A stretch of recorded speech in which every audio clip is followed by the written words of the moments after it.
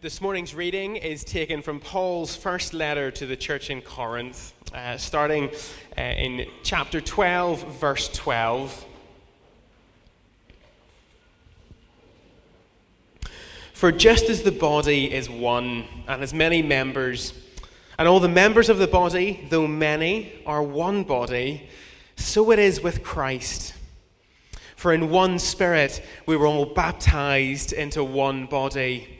Jews or Greeks, slaves or free, and all were made to drink of one Spirit. For the body does not consist of one member, but of many. If the foot should say, because I am not a hand, I do not belong to the body, that would not make it any less a part of the body. And if the ear should say, because I am not an eye, I do not belong to the body, that would not make it any less a part of the body. If the whole body were an eye, where would be the sense of hearing? If the whole body were an ear, where would be the sense of smell?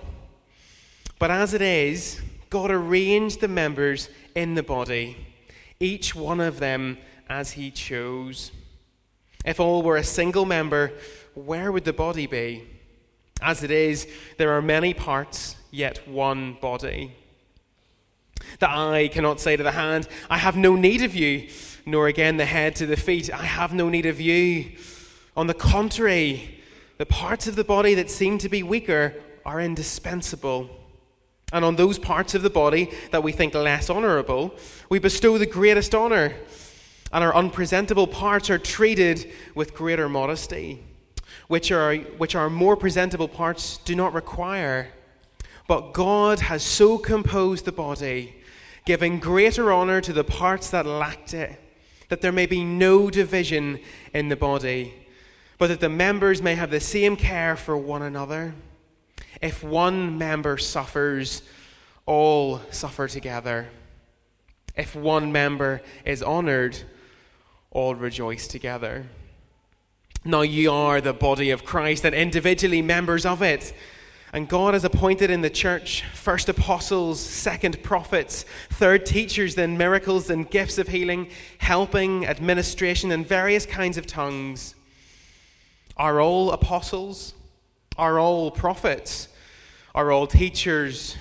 Do all work miracles? Do all possess gifts of healing? Do all speak with tongues? Do all interpret?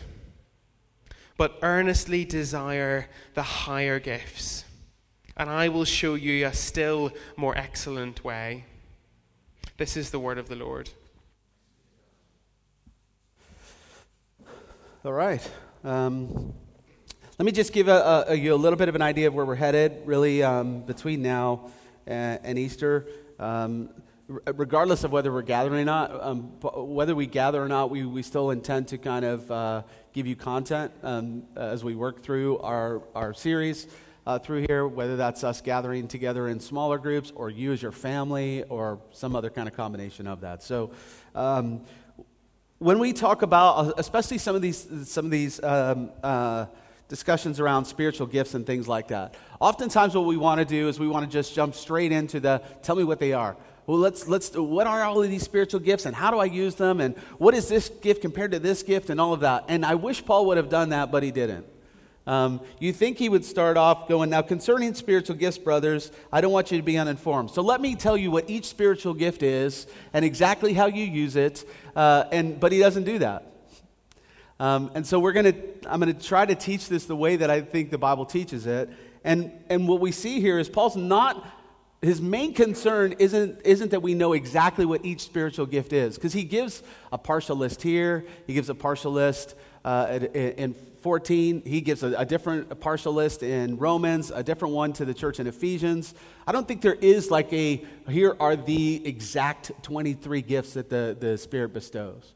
The Spirit bestows all kinds of gifts as he decides to do that. What Paul's mostly concerned with Corinth is framing their understanding of how they're using their spiritual gifts and how they're thinking about those spiritual gifts. Now, that being said, I also don't want us to be uninformed at all. And so he does list some gifts. And so what my intention is today is to finish this chapter. 13 is the kind of height of his framework. It's really what he wants us to understand. All of how we're using our gifts is in the understanding and framework and thinking through the lens of how we use them to love. And then in 14, he's going to talk more about kind of tongues and prophecies and things like that. So my plan is we'll finish this chapter today. We'll look at 13 next week. Then we're going to take a couple weeks to kind of not just look specifically what he talks about in 14. We will do that. But we'll also look back at some of these other lists and try to give us a little bit of an overview of, well, what are the spiritual gifts exactly? Give us some idea of descriptions of what those are. And so we'll look at some other passages during that time. So that's kind of where we're headed over the next few weeks, whether that's here together or not in that. So this morning, we're looking at this idea of there's one body, one church, with many members. And this is going to push back on us as postmodern kind of folks because we really don't like the idea of dependence. We really are an independent people. Now, Europe might not be as much as allergic to dependence as maybe the United States. We love us some independence in the United States.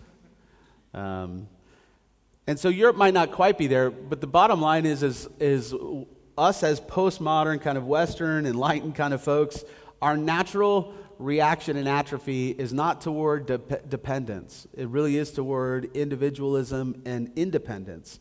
Our sense of kind of being free to do what we want to do. That's why I think this next few months is going to be interesting. When we're going to be limited on what we can do and what we can't do, and the amenities that are available to us that we're used to. Maybe this will be something that we'll learn and grow through that.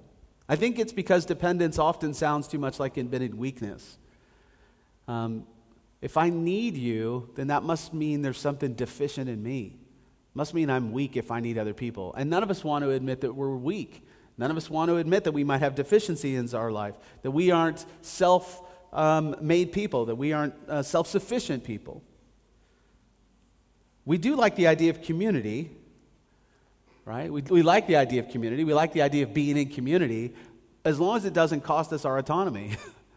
But that's a false sense of community. And it's not really a biblical idea of community as we are known in the church. The way that God has actually created us to live in community is what's baked right into that design is us depending on one another, as us actually needing one another. And this is what Paul's concerned about. He's concerned about the propriety of the Corinthians' worship as they're coming together. And he's concerned for a couple different reasons. One, their own understanding of not just the gospel, but the implications of the gospel, how that works out. He's concerned about their own growth, their own growing in the Spirit themselves. So that's one reason. The other reason, as we'll see as we move into these chapters, is he's concerned about their witness. He's concerned about people actually seeing this as a community and not seeing really any difference from the rest of the world around them. Because at the moment, as we've seen so far, they're still acting a lot like they were before they received the gospel. There hasn't been the kind of changes that need to have happened or should have happened. They've imported a lot of their kind of culture right into their church. And so we've seen already the dealing of Paul trying to dismantle this kind of hierarchical thinking, of them aligning around certain kind of leaders, of classism. They've brought their own kind of socio-stratospheric kind of classism into the church. They just imported sexual practices into the church. And so they really have this kind of same worldview in many ways. They're immature, as Paul will say, in their worldview. They're not seeing things the way that they should see them in light of the gospel. And what that's led to is what it leads to in the rest of society. There's division among them. They're not united together. They're acting just like the culture around them. And so there's these divisions around whether you're Greek or Jew, Jewish background, around these different kind of gifts. And that's important for us to understand. We as Christians have to be comfortable looking different to the culture around us. If we as an alternative community don't look any alternative, if we look exactly the same as the world around us, then something has gone wrong. We have not understood the gospel well. That hasn't impacted our hearts in the way that it should. And this is what Paul is concerned about. He's like, I want you to understand spiritual realities, but the way that you're approaching even the way that God has gifted you, because he has gifted each of you, is in an immature way. And it's actually leading to things that aren't producing the fruit of the Spirit in us. The Holy Spirit gifts us abilities to accomplish that, to be an alternate kingdom community, a community of complementary interdependence. We are to be interdependent on one another in complementary ways, and one that actually then paints a picture of us as a whole in a way that could never be accomplished as us as just a collection of individuals.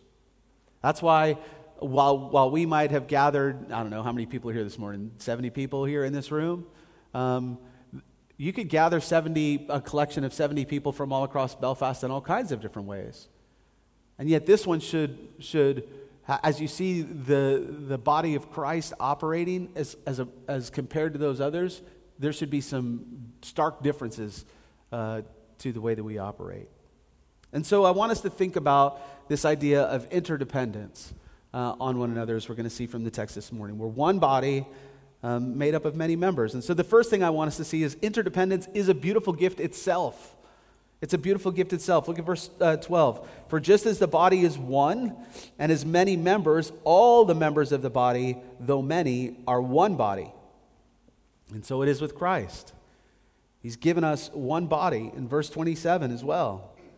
And now you are the body of Christ, and individually members of that. And so we are one body, and not just any old body. We are the body of Christ.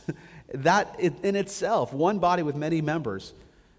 Many parts, one constructed unity that God has constructed himself. And by definition, our union with Christ, and that's what we have, right? When we come to faith, we are united with Christ. We are sealed in the Spirit. And because of that, then, we are united to one another. We are united as brothers and sisters in Christ. And so by definition, our union with Christ unifies us together. And when we talk about the body of Christ, when we talk about the church, we're not just talking about village, right? This is one holy Catholic church, small c. That just means universal. That's what the word Catholic means. The universal body of Christ.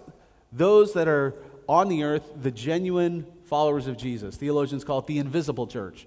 We're the church visible right now, but the invisible church, the church that only God can see, those human beings that make up the church, the body of Christ, genuine followers of Christ. When we talk about the church, that's what we mean. And so church isn't just a collection of separate individuals.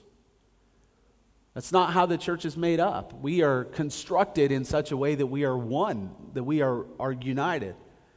It's the thing that Jesus actually prays for. If you look in John 15, 16, 17, what he's praying for is that the church would be one, that they would be united together in the Spirit. The church doesn't act like a democracy. Well, as long as we have 51% majority, 49% along party lines, well, then that's what we're going to go with.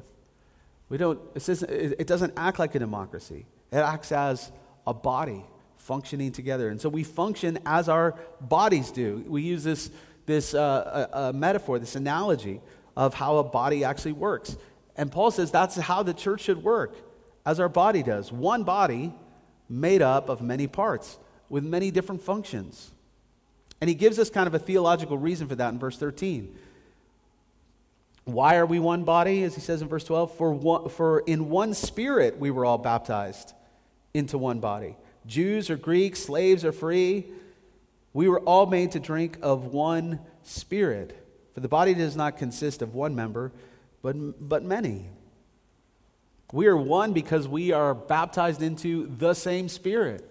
It is the one Spirit of God. It's one baptism that we are all baptized into. And that Spirit is a unifying Spirit, directing, guiding, gifting the body. Christ as our head of the body, right? And that's what the head does. The head leads the rest. That's where your brain is. It's guiding, it's directing, it's gifting the whole body. In Romans chapter 8, verses 9 and 11, this is what Paul writes to them. He says, "You, however, are not in the flesh, but in the Spirit, if in fact the Spirit of God dwells in you. Anyone who does not have the Spirit of Christ does not belong to him." So if you are a Christian this morning, the evidence of that is that the Spirit of God dwells in you. There's no such thing as someone who belongs to the body of Christ or who's a Christian and doesn't have the Spirit of God dwelling in them. You can come to church. You can go through all those motions. You can do all those. You can be a religious kind of person. That doesn't mean you're in the body of Christ.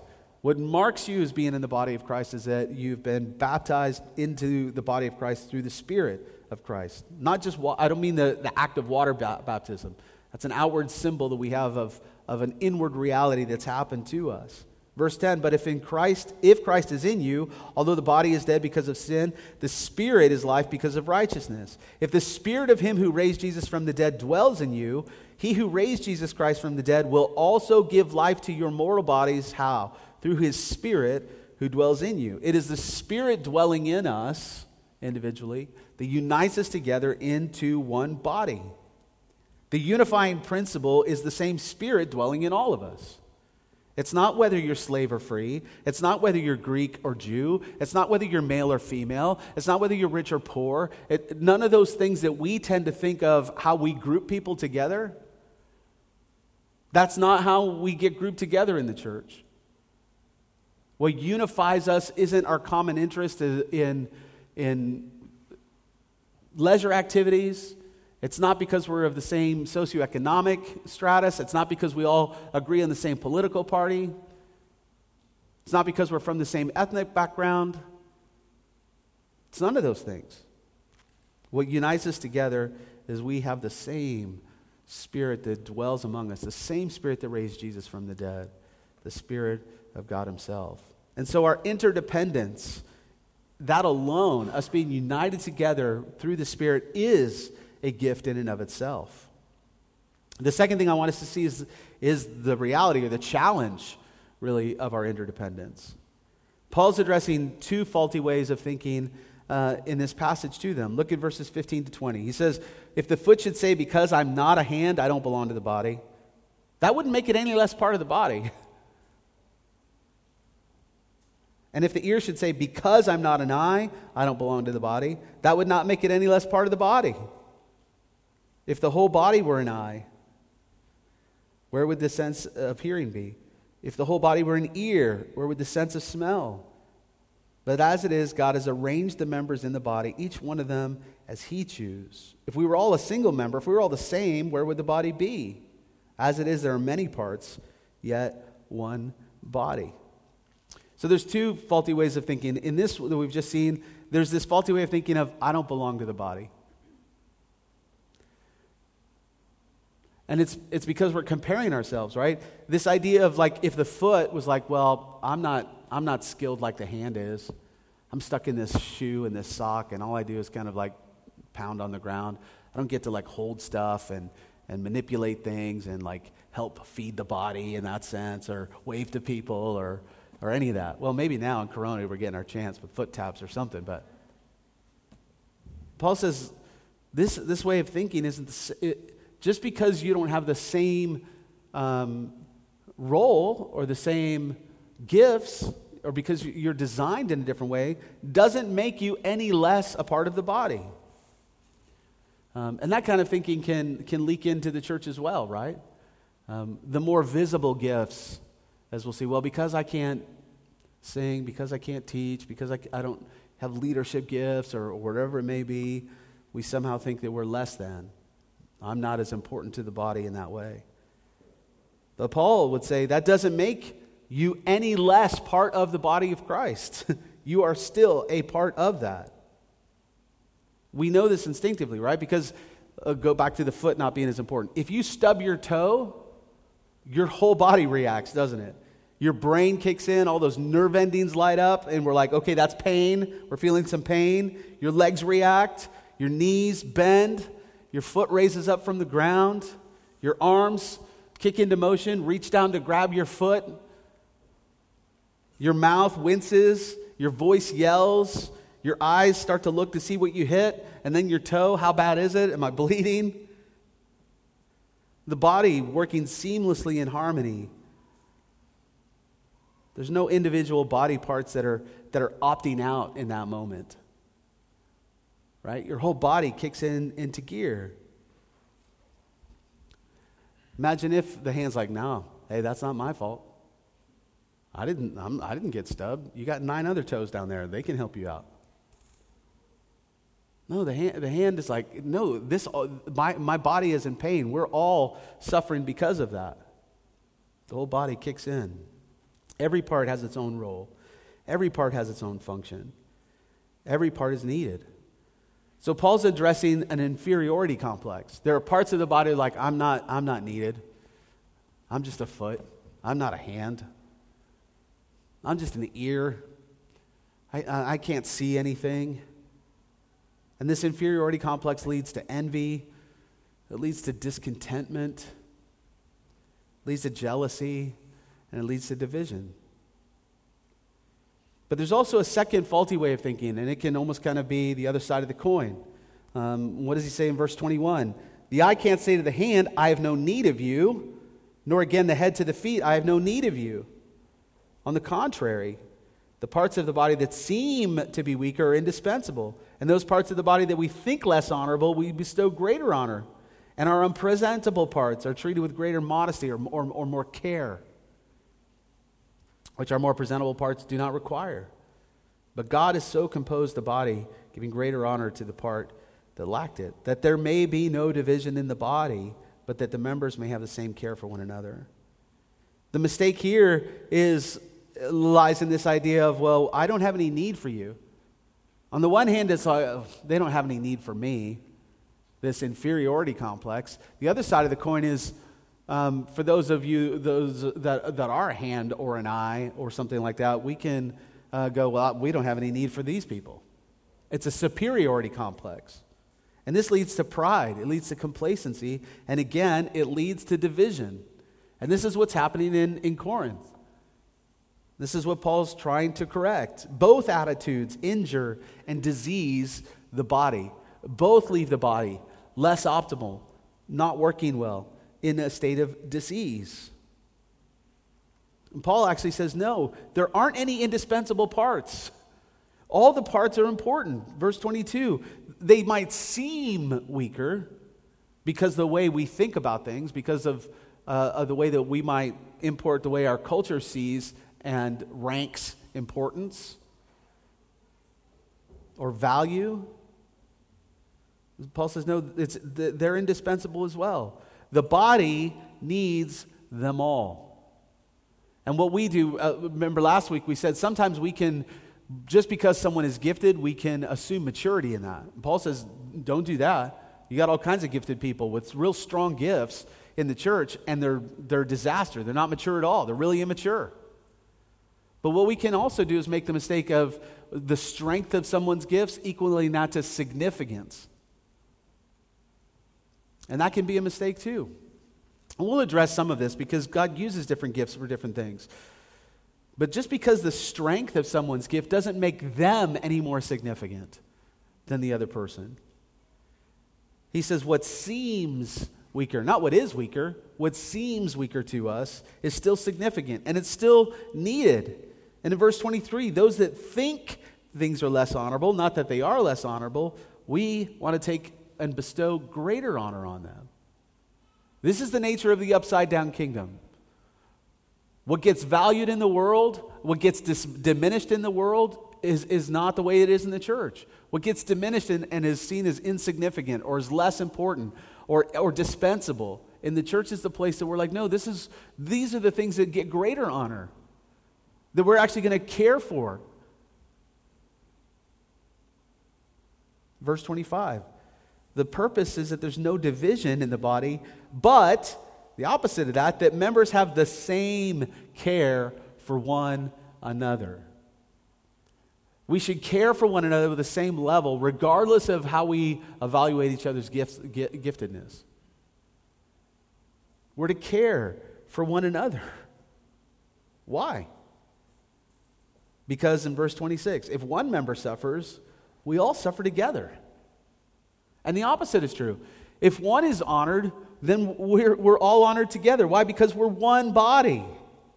We're one body of Christ. We're all individually members of the same thing, the same body.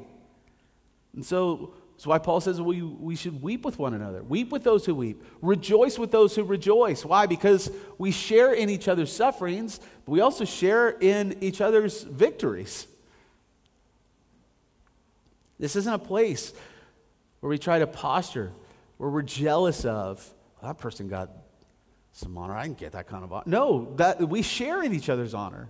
A win for you is a win for me. When you're hurting, we're all hurting. Because we're one. I really do think this is some of the most countercultural teaching, at least for our time and place, in the Bible. We live in a culture that honors celebrities, sometimes for no reason at all, just because. We live in a climate where the more powerful people tend to dominate, where the rich can separate themselves out from those that don't have as much, where people, just because we deem them as beautiful, have influence. This is exactly what's happening in Corinth. In the church, they're acting the exact same way. They're aligning around leaders that they think are more powerful orators, who have more influence. They're disregarding each other when it comes time to the Lord's Supper. I've got mine, you don't have yours? Well, I guess that's on you then. They're not caring for one another in a way that actually demonstrates that they are all a part of the same thing. And so this isn't the way it should be in the church. We should be marked out as different. And this beautiful interdependence is God's design. It's on purpose. Verse 24. But God has so composed the body, giving greater honor to the part that lacked it. God has composed the body in such a way that by the way we actually act as the body of Christ is countercultural. It's going to be different. And that's what I come back to. Sometimes that's where we struggle. We want to be a part of this thing called the body of Christ, but we don't want to look any different than the culture around us. But the very nature of being a part of the body of Christ is to be different. It is to be united together with people that you wouldn't normally be united together with outside of the church. To get to use your gifts in ways that you might not have opportunity in other ways. To have people who will actually suffer alongside of you and not just be like, well, sorry, man, that's hard luck. That we actually become a part of a family that we're adopted into. And this interdependence is expressed through that mutual care. And so whenever inferiority or superiority kind of prevails, these attitudes, we are way less than what God intended us to be. And this is what Paul's trying to correct. And the implications of how we treat one another within the church also have profound implications to those outside of the church. Because we don't act as the body of Christ in a vacuum, sealed off where nobody can see that. It's the opposite, isn't it? Jesus actually tells his disciples, hey, the way people will know that you're a follower of Jesus is how you love each other. Not how you will even love them, but first and foremost, how you love each other. And so if we're not loving each other, if the body of Christ can't even operate as one, if we're not unified together, and there's divisions and factions and all these things in the same way that the world is, what does that actually say about the Christ that we are meant to be the body of? Now, listen, don't hear me say that we have to agree lockstep on every iota of part of our life. We can disagree on some things, but it's how we disagree should be one out of love and care for one another and of unity together. This isn't uniformity, it's diversity, but it's diversity that actually depends on one another. It's an interdependent diversity, and that diversity is part of the gift. We're not all the same. We have different gifts, we have different abilities, we have different personalities, we have different sense of humor. We have different things that we're interested in. Some of you are extroverts. Some of you are introverts. God's created us all in different ways to strengthen one another, but also to strengthen the witness of how we love one another. So a gospel witness is at stake because we are the visible body of Christ. It is him expressing himself through his Spirit into his body. In the same way that your head does the same thing, right? So Christ is the head of the church. It's where your brain is housed. Your head determines where your hands go, where you walk, where you look, the way all that kind of works. Christ is our head, expressing himself through his body. Christ isn't just spirit anymore. It's not just a brain in a jar somewhere. It's an expressed body, embodied in the world through us. And God has given us each gifts. So each one of you, if you're a follower of Jesus this morning, the Spirit has gifted you in different ways. But notice he doesn't give one person all the gifts. Or is everyone? Are all apostles? No. Are all prophets? No. Are all teachers? Does everybody work miracles? Does everybody have gifts of healing? Do all speak with the... No. We all have different gifts. You might have a cluster, a matrix of different gifts, but none of us have them all. Why? So that we all have to depend on one another. It's all of us that are going to make up the body of Christ. Our mutual care is expressed through the exercising of our grace gifts. So he's given us gifts, and we're to care for one another. There shouldn't be any divisions. We're to honor one another. We're to care for one another. And how we do that is through the gifts that God has given us. And so we need all of them. Our mutual care is expressed through the exercising of our grace gifts. And that brings us to the third point that I want to make this morning, is this kind of harmony of our interdependence. The harmony of that. Verse 27, now you are all the body of Christ, and individually you're members of it. And God has appointed in the church, first apostles, second prophets, third teachers, then miracles, the gifts of healing, helping, administrating, and various other kinds of tongues. Does everybody have the same gift? No. But earnestly desire the higher gifts. And I will show you still a more excellent way, which we'll get to next week. So here we have another list. Last week, if you looked in verse 8, there was a partial list there. He talks about an utterance of wisdom, an utterance of knowledge, all the same Spirit, another gift of faith, gifts of healing, working of miracles, prophecy, ability to discern between spirits, tongues, interpretation. So there's these different kind of lists. Here we get another list of apostles and teachers. And now notice how he talks about this list. Because we're going to say, well, does Paul start to contradict himself here? After saying we're all significant, we're all equal in that way. Now he says, well, first apostles, second prophets, third teachers, and then he goes on to list other things. And then he says, earnestly desire the higher gifts. Well, if they're higher gifts, does that mean they're lower gifts? And again, then we start to think about things in a way that's not the way that Paul's trying to get us to think. We automatically think higher gifts mean more important or more significant people in that sense. Paul's pointing out the obvious. There are some gifts that are going to come first, and then other gifts will follow on after that. It would be ridiculous to interpret this as a way that the apostle contradicts what he just said. All the gifts are important. But he doesn't deny that some gifts are more foundational for building up the church, right? So this is what we saw already.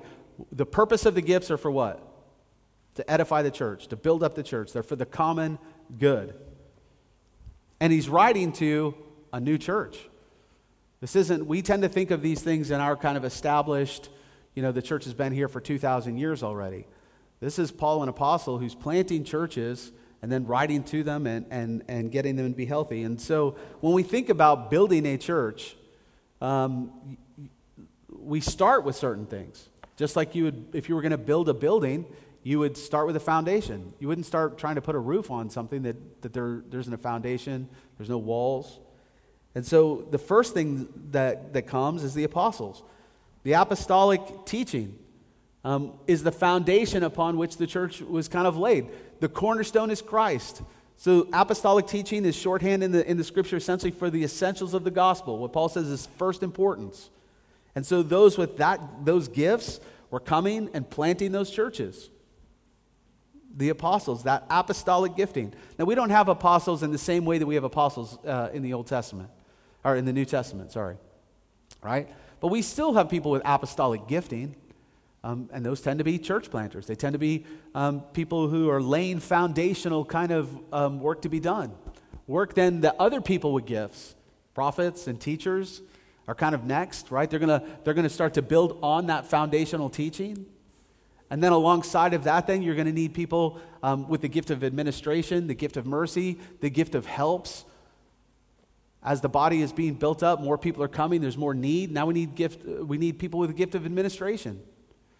You don't need a gift of administration first if there's nothing to administer. You need apostolic teaching first. That doesn't necessarily mean that, well, people with apostolic gifting are way more important than... I'm telling you right now, Village wouldn't be at where, wouldn't have grown to where it's at with some other people with some gifting, because I do not have the gift of administration. Ask my wife. Ask the other staff. Not my gift. So we need other people with gifts of administration. You need people who can think in detail. I'm a directional leader. You need strategic leaders as well, alongside of those things. And it's interesting, even as we've started to talk about my transition, obviously in 4 months I won't be here. And when we think about, well, what do we already have on our staff and elder team? And what do we need to add to that? We're not looking for someone who's just like me. Not looking to replace me like for like. We need someone that has some of the gifts that I have, but we need someone that has some gifts that I don't have. Because Village isn't at a place that it was when I first came. You needed someone with probably some more apostolic teaching. The apostolic gifts. Those apostolic gifts aren't quite as important now that things have kind of been established.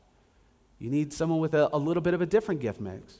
And so those are things that we're thinking about, that we're praying about, that we would hope the Spirit makes obvious what this body, this local body, which sits in the bigger body of Christ, need in that way. Trusting that He will gift us exactly what we need in that way. And so we build these kind of foundations. It's interesting when Paul talks about gifts, he does prioritize and he kind of orders them in word ministry first. Because it's the word, it's the good news of the gospel.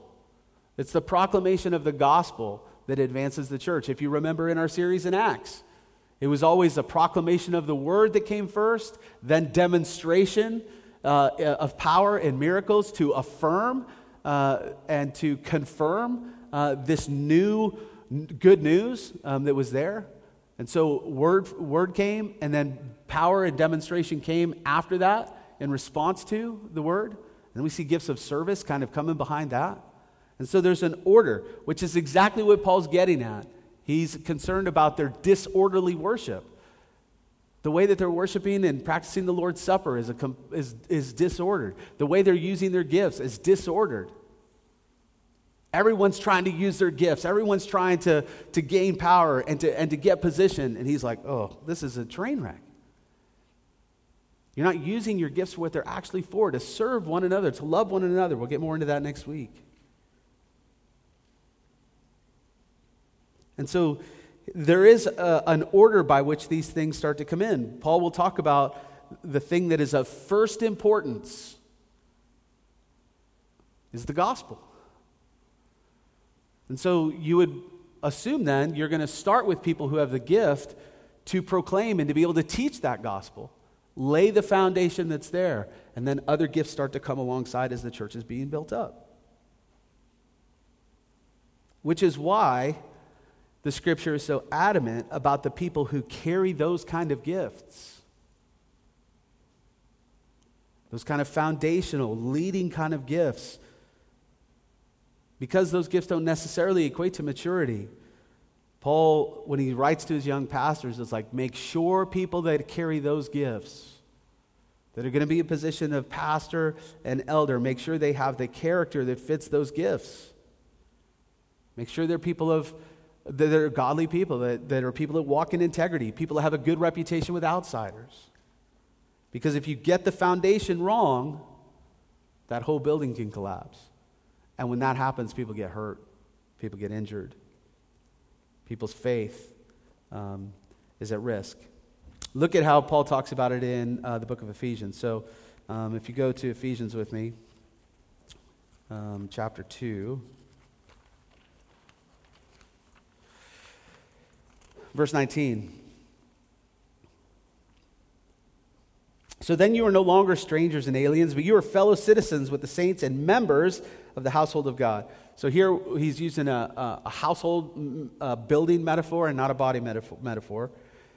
So the household of God built on what? The foundation of the apostles and prophets. Christ Jesus himself being the cornerstone. So here as he's describing how the church is being built up from the beginning. Jesus is our cornerstone, and it's apostles and prophets that are coming in and laying the foundation.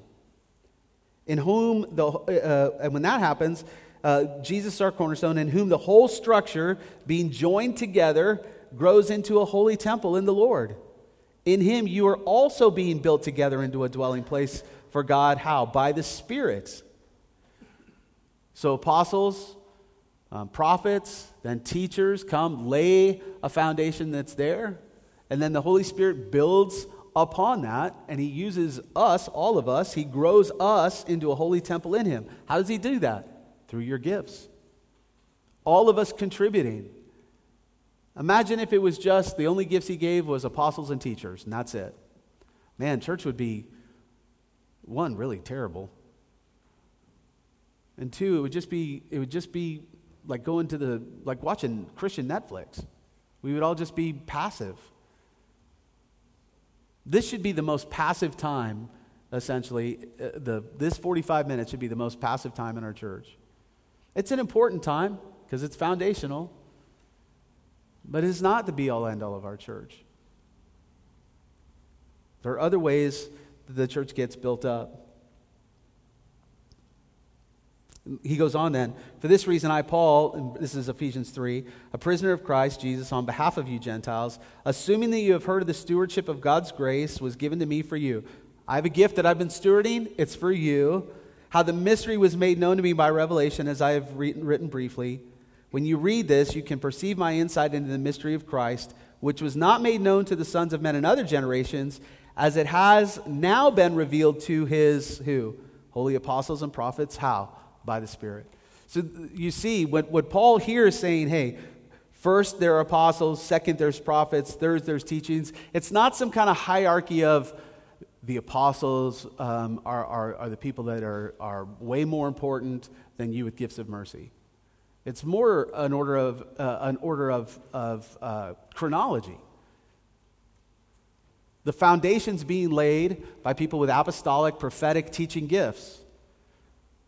And then after that come these other gifts, because that's how the church is actually being built up into the temple of the Holy Spirit. So we can look at this interdependence that God actually uses to build us up as a way of how he actually constructs that. And so we need to ensure that interdependence. We need to recover that, as he's trying to do here, for a couple reasons, and then we'll finish. One, Christ could have seen sinners as indispensable, and yet he doesn't. It's still, when you stop and think about it, the one that Christ would save us as sinners who have rejected him is incredible. Grace is incredible. But secondly, then, that he would use us as the means by which he dispenses his grace and which he calls other people to himself. And he does that by becoming dispensable in our place. He becomes dispensable so that you and I might become the body of Christ by grace. Jesus, the strongest, was laid weak so that us, through his weakness, could be made indispensable and given gifts to strengthen each other. That's incredible. But we are utterly dependent people. We're dependent on Christ as our head. Christ is our cornerstone. But we're also dependent on the community that he has placed us in, because that's the way he's designed his body to work. And then the second thing he does is he saves us from self-composition. Right? We see this in verse 24. God has so composed the body. You think about like when you first started, if you're married or the idea of kind of dating, right?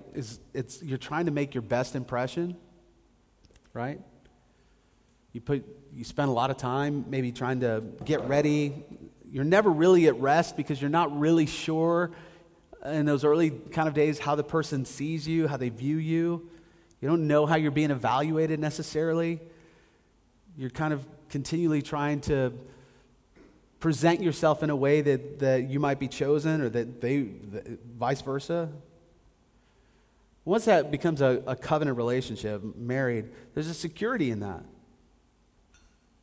Right? We can let our guard down. We can be more vulnerable. We hopefully are less insecure. Why? Because we've been chosen. We've chosen that other person. We as the church are referred to as the bride of Christ, that he has chosen us. And in that he has equipped us for good works before the foundation of the world. We don't need to self-create. We don't need to self-compose. Because of that, we can rest in his grace. We can rest in the grace gifts that he has given us. We don't have to jealously look for other, oh man, if I were only like that. If I were only like this, or I wish I had those kind of things. Now, there's a way to pursue gifts and seek gifts, as Paul commands us to, without being discontent and being motivated for all the wrong reasons. We get to rest in the grace that he has given us, the gifts that he has given us, and in that then care for one another out of an assurance of who we are, out of an assurance of how God has made us, not out of an insecurity of what we feel like we should have. We get to care for each other because he cares for you. We get to minister out of grace because we have been given that grace. We get to love one another as Christ has loved us. And that's what's exciting about the time that we find ourselves in, particularly right now, with coronavirus and all of that. This is a massive opportunity for us to get to use our gifts in a new kind of way. Gifts that might seem less honorable. I'm telling you right now, those of you that have the gift of mercy, now's your time to shine. Those of you that have the gifts of help and service, incredible opportunities lay ahead. Those of us with wisdom or healing or the gift of faith, these kind of unseen kind of gifts that we don't all get together and look to the platform and watch.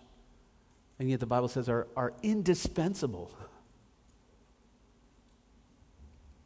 What an opportunity for us to have a faithful, non-anxious presence as the people of God, resting in his grace, secure in his love, knowing how he has made us, and being confident in our God, confident in our gifts, and humbly using them out of love and service toward others and our neighbors. Not in panic, not in despair, but in a humble, steady confidence motivated by love and being prepared. Well, an opportunity to be the church in a way that I've never seen before, not on this kind of scale. And so we need each other. And we need each other, we're going to need each other in ways that we're maybe not used to exercising gifts and depending on one another in the coming weeks and months and for who knows how long. And maybe this gives us an opportunity to actually exercise gifts in ways that we've not had to before. And what a great opportunity to do that. And so let's continue to lean in and seek the Spirit, that we would earnestly desire these gifts. And as we'll either gather together to hear or we'll listen together next week, we're going to look at this more excellent way of how all of these things get framed in love. Typically a chapter you might hear at weddings. Not that that's completely inappropriate, but it's amazing this chapter that we're going to look at, that we think about love in that kind of way, is really centered in the middle of us talking about how we love and serve each other with our gifts. And so we'll delve more into that next week. Let me pray for us. Father, we just pray that your Spirit would give us clarity and that you would help us reframe our understanding of who we are as your people, not just individuals, but individuals that make up your body corporately. Father, I pray as we, for those of us that might not really be sure what our gifts are or maybe haven't thought of that, Father, that you would guide, that you would direct, that you would stir in us. Even as we speak about these things in community, that we would be able to affirm and call out those gifts in each other and care for each other even in that way. Father, we really want to pray what Jesus prayed, and we ask for the same thing, that we would be as one. Father, we thank you for the unity that you have granted to us. We don't take it for granted. We know that the kind of unity that we are reading about, that we are studying about, isn't anything that can be manufactured humanly. There's a supernatural, spirit-given unity, and Father, we ask for that. We ask for that in the challenging months ahead, not just with the health concerns that we face globally, but even for us here in our bodies. We think about leadership changes in the future and things like that. Father, we pray and we trust in you that you would allow all of us to use the gifts that we have that are already here in our body. If you need to add to those, Father, we're open to that as well. Father, we love you. We thank you for these gifts that are manifestations of your grace to us. They're just the overflow of the gospel, of what Jesus has done for us. And Father, as we even now come, as we celebrate communion in a different way than we are used to, Father, nothing has changed, even though some things have changed. It's still your body broken for us, your blood shed for us, this means of grace as you meet with us now together in a real presence of Christ that is here and among us. These prayers are not just uttered into time and space, but to a God who has ears, who hears, who has hands and acts in time and history, and uses us to do that. And so, Father, we count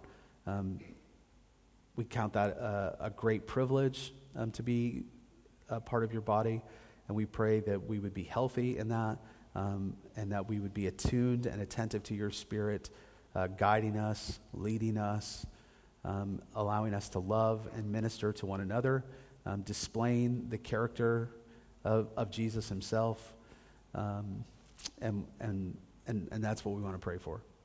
That when people see us as a local church, that they would mainly see Jesus. It wouldn't be about us. It wouldn't be about the way we do ministry. It wouldn't be about the gifts of individuals.